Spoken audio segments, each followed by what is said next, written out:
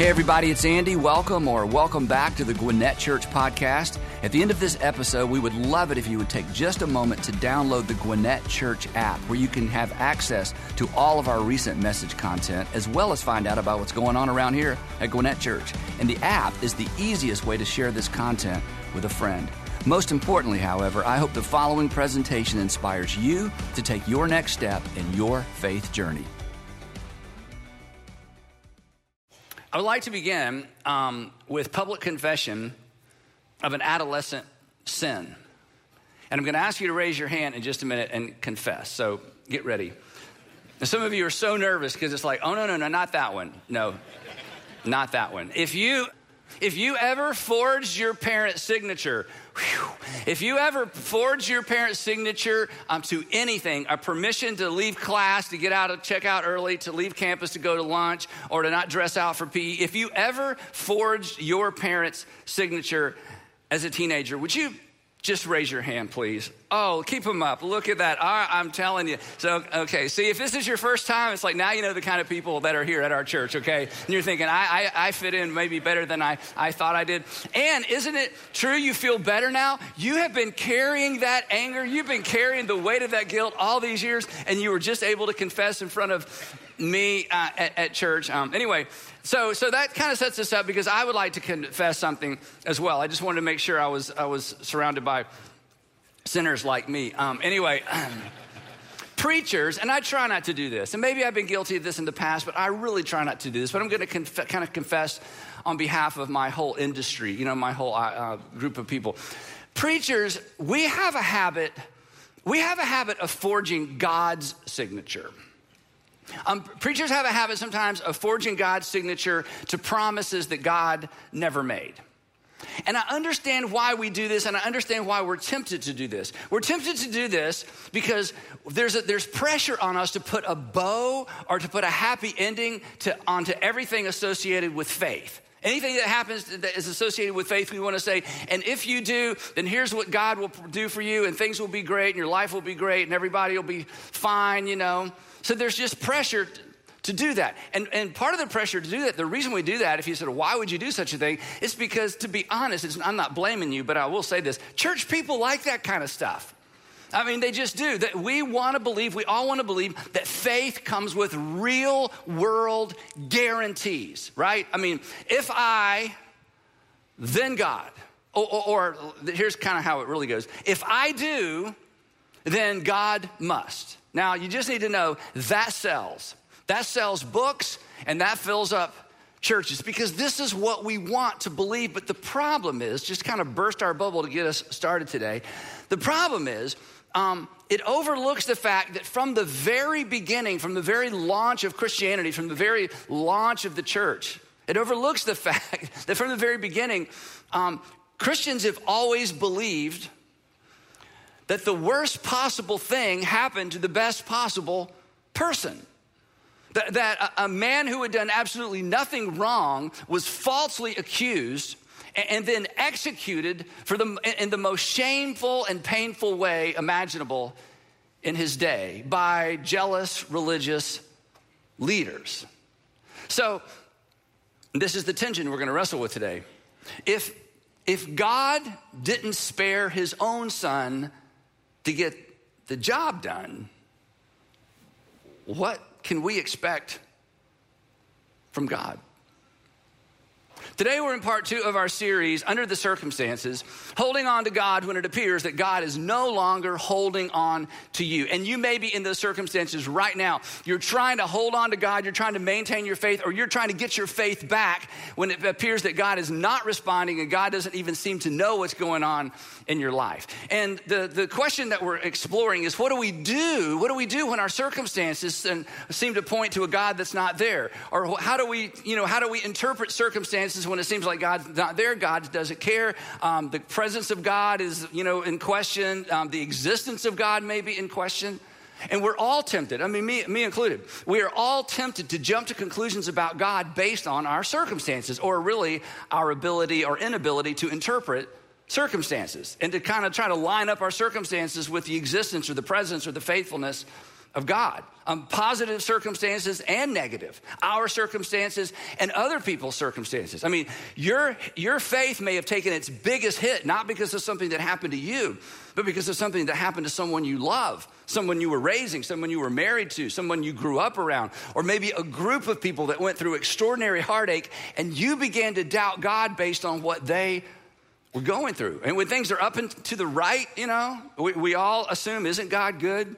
Things are going great at work. Things are going great at home. Things are going great in our marriage. Things are going great in the nation. You know, God is good. Look at God go, God go, right? And then when things are down to the right, it's where is God? What did I do wrong? And then we start playing the formula game. What can I do right so that things will go right? What can I do right in order to get God's attention? In fact, and no guilt, no shame, okay? Maybe you're here. Maybe you're attending one of our campuses, one of our churches. Maybe you're watching online because it's like, okay, my life isn't going well. I need a little favor of God, so I'm going to show up at church, maybe give a little money, kind of pay attention, find my Bible. I used to have where's my Bible? You know, it's like, you know, we all do that, okay? No shame, no blame. This is just, it's the formula. It's the instant teller God. If I can just find the right combination, then God's going to respond and I can get things back on track. And then there's this question. Okay, this is what really drives us crazy is this one. It's, hey, and why is God blessing everybody else?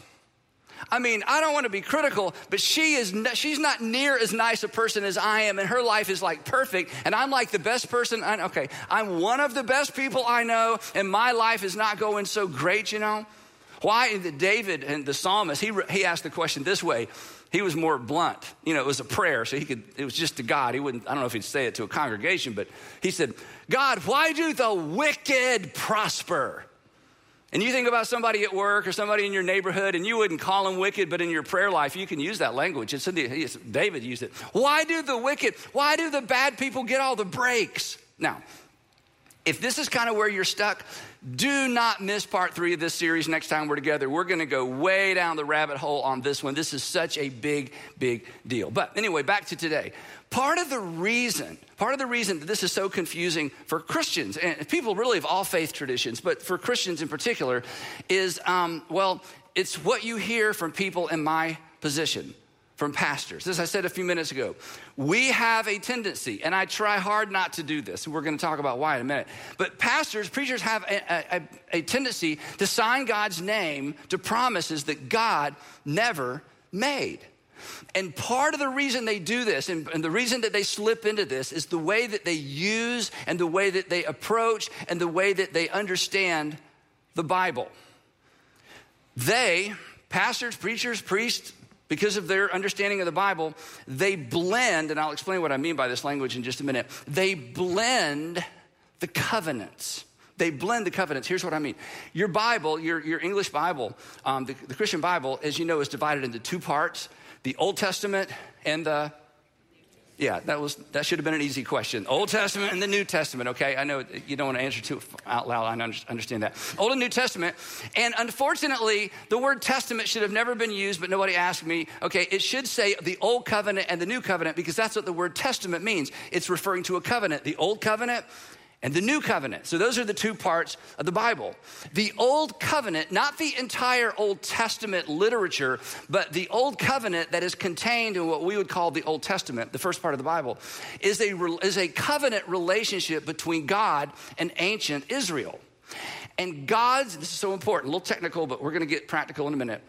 God's arrangement or God's covenant with ancient Israel was in fact 100% and if I do, God must arrangement. It is absolutely in there. Or more precisely, if we do, God will arrangement.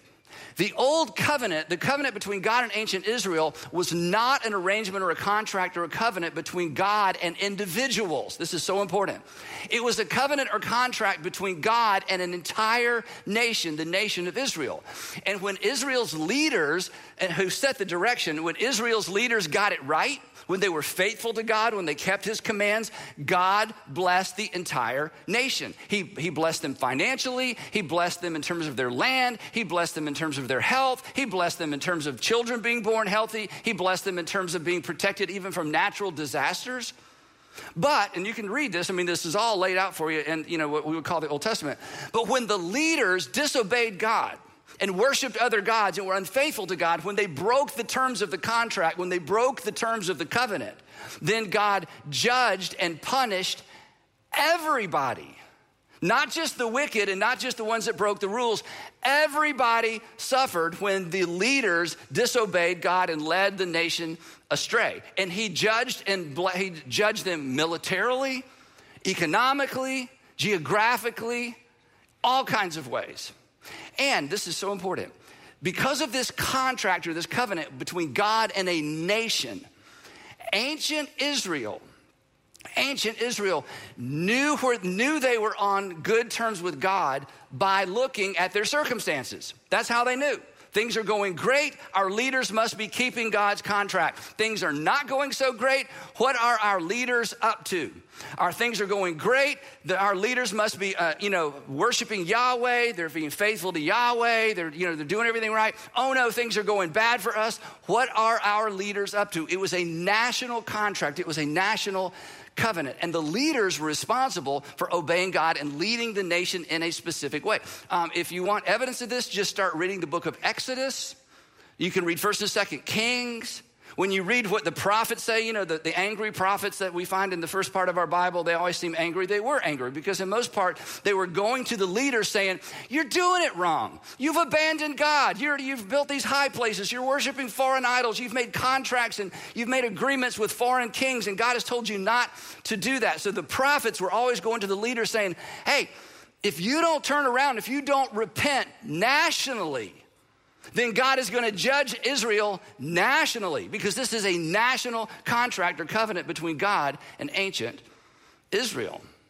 But us new covenant people, and I'll explain what I mean in a minute, those of us who aren't part of that national contract between God and ancient Israel, those of us who actually accepted God's invitation to participate in the covenant that Jesus established, we don't look to circumstances to determine where we stand with God. Let me say that again.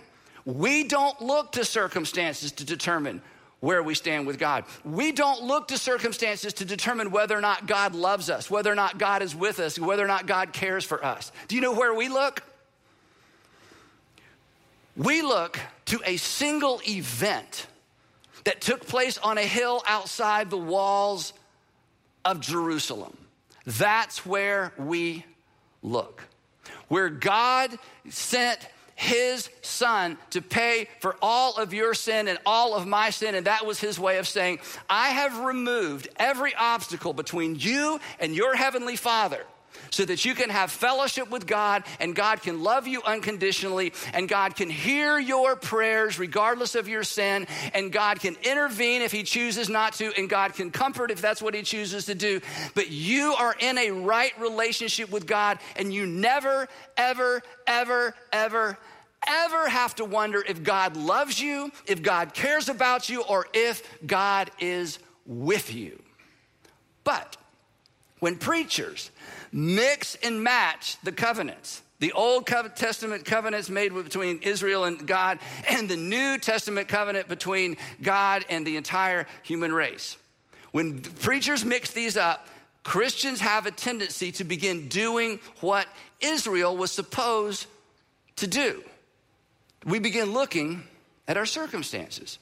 Now, in highlighting this, in highlighting this distinction between the Old Covenant promises and New Covenant promises, oftentimes I'm criticized, and you're not criticized. You're criticized for listening to me, I don't know if you know that, Just stay off Twitter, Anyway, but I'm often criticized. Andy doesn't believe the Old Testament. Andy doesn't teach the Old Testament. All these crazy things that aren't true, because if you listen to not just me, but all of our communicators, goodness, we dip into the Old Testament all the time. We tell the stories. Of course, we believe that God was at work in the Old Testament. But what we don't do is we don't extract promises to Israel and say those are promises to you. And you shouldn't either.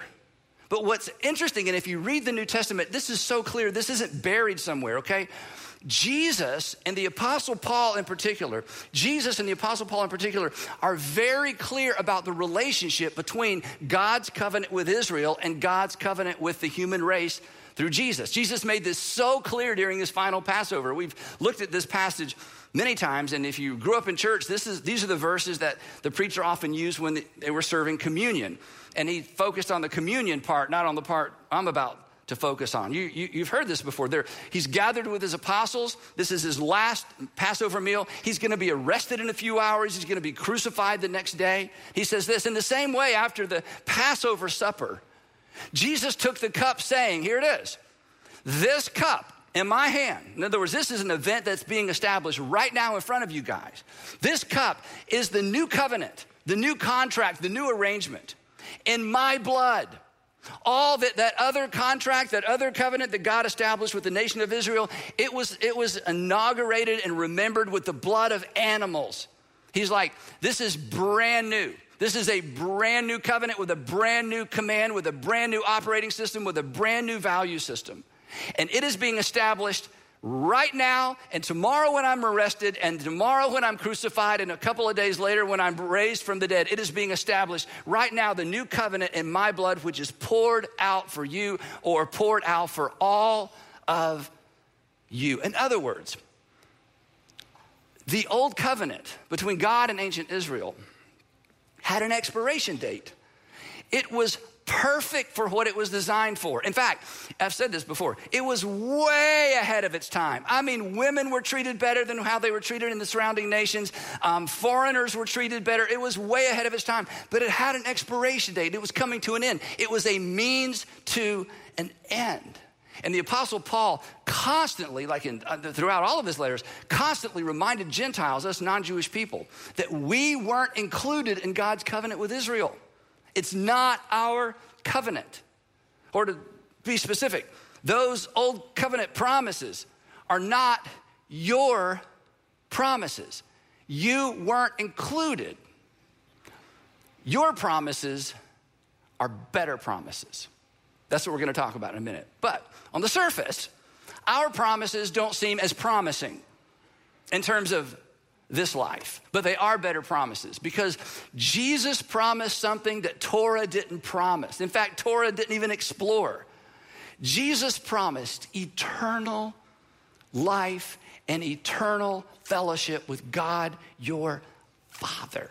Here's what the author of Hebrews says. Now, Hebrews is an interesting part of the New Testament. Hebrews is like a sermon. We call it a book of the Bible. It is, one of the parts of the New Testament, but it's like a sermon, and we don't know who wrote it. But the first century apostles and the first century Christians believed it was so valuable and so true, specifically because of what it addressed. They valued it, read it in the early church, and it made it into the canon, made it into the New Testament. But here's what the author of Hebrews writes. We're going to come back to this in a minute. He says, for this reason, Christ is here it is again. I mean, this is buried in plain sight. For this reason, Christ is the mediator of a new covenant, that those who are called may receive the promised eternal inheritance. That your promises and my promises are better promises because they are eternal promises. And here's the shocker. And if you don't believe me, you get to check this out for yourself. And anything I can say to get you to open your Bible, hey, even if it's a taunt. God's covenant with Israel did not promise eternal life. In fact, you may be shocked to know that most ancient Jews did not believe in an afterlife at all because their scriptures never mentioned it in any significant way and didn't teach that there was such a thing. There were all kinds of theories, and by the time Jesus came along in the first century, there were multiple theories about what happens to the righteous when they die. But even the experts in the synagogues and at the temple, they did not agree because they didn't have anything to refer back to in the old covenant teaching that God gave to Moses on Mount Sinai. In fact, you may remember this. A very educated man, a teacher of the law, a sort of a lawyer, we would call him probably a lawyer attorney, came to Jesus in front of a crowd of people, and he shouts out this question. Hey, Jesus, I have a question. What must I do to inherit eternal life? And to which Jesus could have said, well, I mean, you're like one of the most educated people in the crowd. Have you not been to synagogue? And he would have said, oh yeah, I've been to multiple synagogues. I've talked to multiple religious leaders. They don't agree. We don't know. Answer this question for us. The Sadducees, that group, they say there's no spirituality, there's no angels, there's no demons, there's no afterlife, there's no nothing. All you get is what you see. That we're here for God's purposes and God's pleasure. When you die, it's over. The Pharisees have some kind of vague idea that there's some sort of a resurrection for the righteous, but we're not sure exactly who gets resurrected and who doesn't and what happens to the people who aren't righteous. So we don't know because their text never talked about it. And then Jesus comes along, and what does he talk about almost all the time? Eternal life with the Father in heaven, who's paved the way and who would pave the way through sending his son to remove every obstacle to you having eternal fellowship and fellowship now with God, your Father. Our promises are anchored to Jesus' new covenant, which means if you can't find it in there, be careful looking elsewhere. If you can't find it there, if you can't find it in the New Testament in terms of a promise, be careful looking elsewhere. Otherwise, you run the risk of being disappointed by God's unwillingness to keep a promise he never made to you. You will be tempted to do what ancient Israel was supposed to do. You will be tempted to judge God's presence by your circumstances, which is what they were supposed to do, but you're not supposed to do because of the cross. You'll be tempted to judge God's faithfulness by your circumstances, which you aren't supposed to do, which is what Israel had to do because it's all they had to go on. Because again, we don't look to circumstances to determine where we stand with God. We look to a single event that took place outside the walls of Jerusalem. When God allowed his son to die, to pay for your sin, to assure you, you are and can be in right standing with God. Any questions so far? Good. Okay. Now, switching gears a little bit. But there is one Old Testament promise, a promise that shows up in our Old Testament, but not in the New Covenant. It's two different things. I know it's kind of confusing, but you get the point. The whole Old Testament, then within that is this covenant or contract God made with Israel. There is a promise in our Old Testament that does apply to you. It's not a promise that was made to you, but it applies to you. And it preceded God's covenant with Israel by hundreds and hundreds of years. And I'm talking about God's promise to Abraham. A quick little timeline might help. I like timelines, right? 2000 BC, God calls Abraham and says, I want you to go somewhere you've never been before. I'm going to do something I've never done before. 1400 BC, hundreds of years later, God establishes his covenant with Israel through Moses. But God made Abraham a promise he did not fulfill here, a promise that he fulfilled 2,000 years later when a king was born, when Messiah was born, when Jesus was born. And the author of Hebrews, this is so amazing. This is why we're going to look at this passage real quick. The author of Hebrews, going back to Hebrews, the author of Hebrews speaks directly to the issue of how new covenant people know that God is with us. He speaks directly to this issue because he knew he had many people in his Jewish audience. In fact, the reason it's called the book of Hebrews is because it was written to Jewish Christians. And he knew he was talking to a group of people that were accustomed to looking at circumstances to determine if God was with them. And their circumstances were bad. And consequently, they're like, I don't know if we've done the right thing. We kind of want to go back to Egypt. We want to go back to the old ways. We're wondering, is God with us? And the author of Hebrews is saying, absolutely God is with you. But you don't look to circumstances to determine that. You look to Jesus. And the way he does this in his long sermon is by attempting to review the circumstances of the key players between Abraham and Jesus. But there are so many players, there's so many key figures in this story between Abraham and Jesus. He starts off by listening and telling some of the stories, and then he realizes, okay, this is going to take forever. And he even says, I don't have time to do all of that. So then he begins summarizing, and that's where we're going to pick up this text. This is so important. This is important for those of you who are suffering and wondering. This is important for those of you that have suffered and maybe lost faith. And this is important for all of us because life happens and life is life. Here's what the author says. He says, I wish I did, but I do not have time to tell you about everybody in this long litany of stories and people. I don't have time to tell you about Gideon. That's a whole story about Barak, about Samson, about David and Samuel and the prophets, who all of them who through faith, each of these are multi-layered stories, but all of these through faith conquered kingdoms, administered justice, and gained what was promised to them in that era, who shut the mouths of lions. We know who he's talking about. Quenched the fury of the flames. We know who he's talking about. And escaped the edge of the sword, whose weakness was turned to strength and who became powerful in battle and routed foreign armies. And see, when I read that, I'm like, yeah, that's what I want to be. That's what I want to do something and God do something. I want to do something big and God does something bigger. And it's like, hey, I was part of what God did. This is all up and to the right. That's what we love. We love the up and to the right days, right? And then he turns a corner. He's like, yeah, but it wasn't like that for everybody. In fact, throughout this story, it wasn't like that for the people who were part of this long story arc between Abraham and Jesus. He says this: there were others who didn't win, who weren't victorious. There were others, and there was no bow on their story. There was no happy ending. There was no smooth landing. For others, they were tortured. And they refused to be released. They refused to lie. They refused to recant so that they might gain an even better resurrection. Some faced jeers and flogging and chains and imprisonment. Some, he says, were put to death by stoning. Some of them were sawed in two. They were killed by the sword. They were destitute. They were so destitute they had nothing to show for any. They had nothing. They went about in sheepskins. That's all they had for clothing. And goat skins. Destitute, persecuted, and mistreated. And then my favorite part. There should be like music behind this. This is so powerful. It's like I'm just reading part of it. He's gone through all these people, all these stories leading up from Abraham all the way to the coming of Jesus. And it's like he puts his quill down or his pen down and he just stops and takes a deep breath and there are tears in his eyes. And he picks it back up and he writes these words.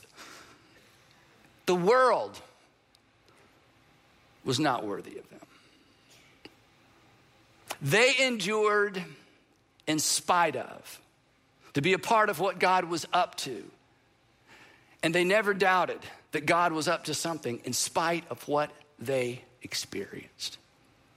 These were all, he goes on to say, these were all commended for their faith, their confidence in God, their in spite of circumstance confidence in God. Yet none of them, this is amazing, yet none of them received what had been promised to Abraham. Yet none of them received what had been promised, since God had planned something, and here it is. If you haven't been paying attention, come on back. This is important. All of this was building. Some were victorious, some suffered, some were victorious for a while, but everybody died. Everybody's body decayed. It all ended the same for everybody, regardless of their circumstance. He said, and all of this built, since God had planned something better for us, better for you, better for me, better for those of us who have embraced and accepted Jesus' invitation to participate in the new covenant between God and the human race. He says, now in light of all that, because of all that, having said all that, therefore, now he asks us to use our imagination. He says, now, therefore, since we are all surrounded by such a great cloud of witnesses, he says, imagine somewhere in heaven are all these people I just listed who were faithful. Some of them submitted, all of them sinned, all of them were unfaithful at times, but they maintained their faith in God. Even when they departed from God, they came back to God, maintained their faith in God. We're part of the story. Since we're surrounded by these extraordinary people, men and women who kept trusting and following and believing, who did not interpret hardship as God's absence. Since that is the backdrop of our faith, how should I respond to hardship? How should you respond to hardship? How should we respond to circumstances that seem to say God is far and God is absent and God's not paying attention. He says, here's how. Therefore, since we are surrounded by such a great cloud of witnesses, ready? Let us throw off everything that hinders and the sin that so easily entangles. He says, anything that would mitigate against you understanding and trusting that God is faithful and with you through this, he says, you just disentangle yourself from those thoughts. You cast that away. Don't allow, he mentioned sin, don't allow the difficult times to cause you to depart from God, because when you depart from God, it does not make your life better. It's just going to make your life more complicated. So he invites you and he invites me to join this cloud of witnesses that we're faithful in spite of. And he says, let me give you a word picture. And I want you to run. He says, and let us run. Run with perseverance. The race marked out for each of us. So let's talk about this. See, right now, you might be in the section of the race that's the downhill section.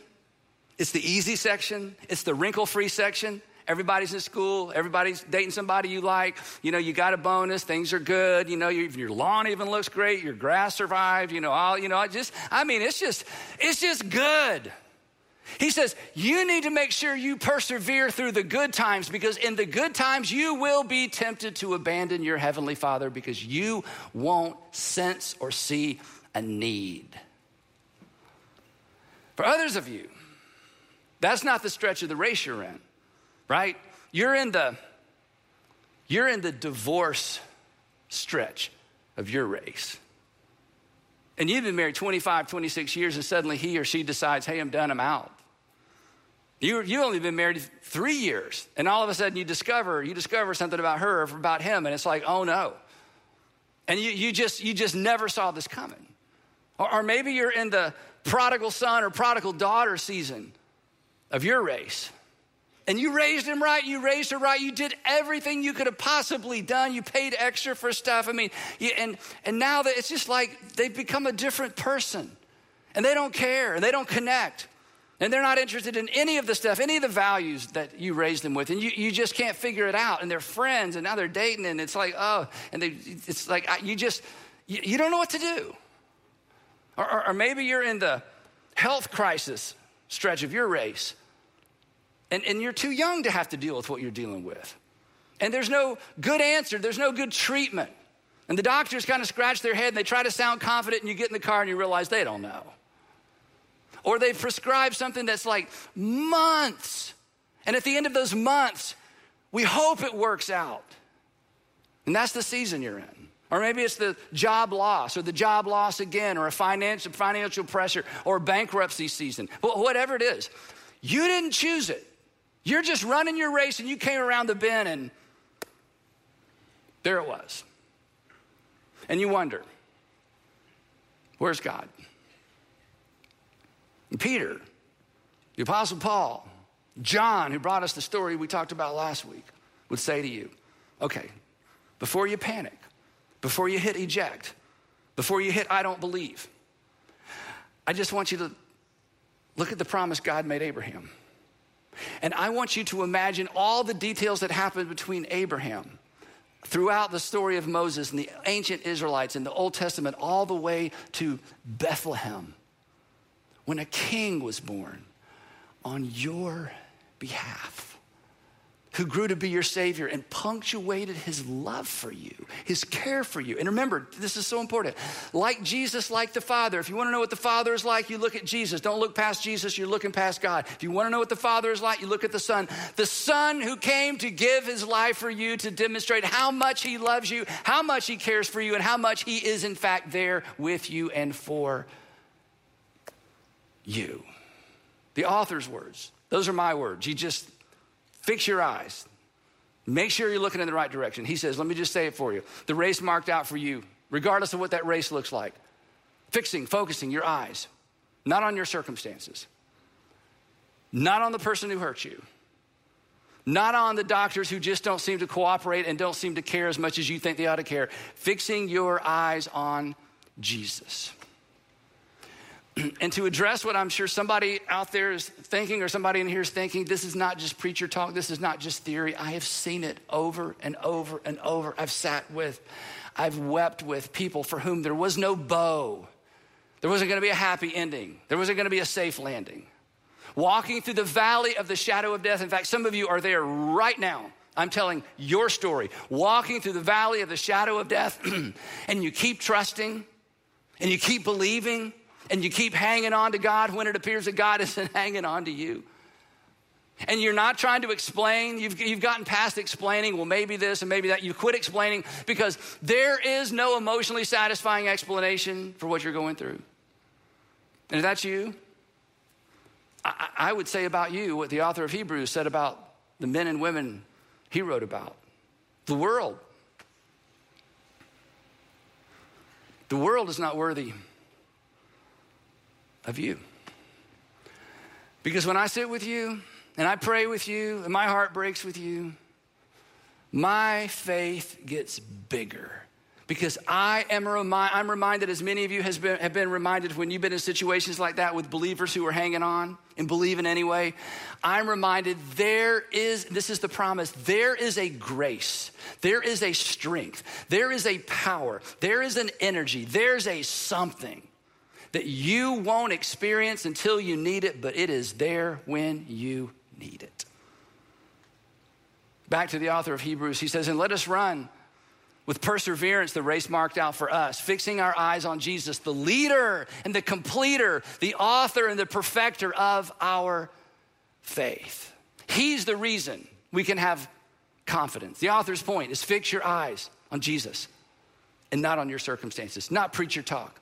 This is how you lean in and experience the power and the presence of God in the midst of circumstances you didn't choose. They just showed up in the course of your race. Who, he says, for the joy set before him, endured something you will not have to endure, although it may feel like it at the time, who endured the cross for you, scorning its shame. This is such a powerful word. I wish I could spend more time on it. It's as if Jesus is hanging on the cross saying, is that all you got? Is that all you got? When you see what's waiting for me on the other side of this is nothing. And the author of Hebrews says, and after he died and rose from the dead, he went and sat down at the right hand of the throne of God. And he says, come on, consider him who endured such opposition from sinners. Why? So that, here it is, so that you will not grow weary, so that you will not lose faith, so that you will not lose confidence, so that you will not grow weary and lose heart. And then earlier he says this, here's the invitation. I want you to approach. He says, I know you're not perfect. I know you got stuff, but come on. I want you to approach. Let us then approach. Let us then approach God's throne of grace with confidence. And why can you approach God's throne of grace with confidence? Don't miss this, because what has he just told us? Because sitting next to your heavenly Father is the Son, who endured such opposition and such pain. He knows, he feels it, he felt it, and he is there seated by the Father, interceding for you because he cares. You've been there, felt that, faced that Savior. And then here's the kicker. Here's the promise, because there's a promise. So that we may receive. And here it is. Do you know what you can bank on? Do you know what you can count on? Do you know what you can hold God accountable to? This is the part where you can say, Heavenly Father, you promised me. This is your promise. This is my promise. This is the new covenant promise. And certainly there's more, but this is the core. That you may receive with confidence mercy and find grace to help in your time of need. Mercy. God weeps with you. Grace, in this context, strength to endure, strength to persevere, strength to endure without giving in to the temptation of despair. The question is that enough? And the answer is yes. And if you're not sure, I would like to try to demonstrate it for you. Because in this room with me and in the room where you're sitting, if you're at one of our churches, maybe in the living room where you're sitting with some other people watching, people from all over the world. It's not a great cloud of witnesses, it's a great crowd of witnesses to the reality of what the author of Hebrews tells us. Because among you, around you, sitting beside you, are people who experience God's sustaining grace in the midst of extraordinary circumstances. And so, I'm gonna ask you in just a minute, if you have experienced God's sustaining grace in extraordinary and extraordinarily difficult circumstances, in about 4 seconds, 5 seconds, I'm gonna ask you to do something a little awkward. At all of our churches, I'm gonna ask you to stand. And if you are in the midst of extraordinary circumstances and you are experiencing currently God's sustaining grace, I'm gonna ask you to stand as well as evidence for those who wonder if this is a reality, or maybe just preacher talk, if they're wondering, could that be available for me? So if that's you in the past or currently, would you stand?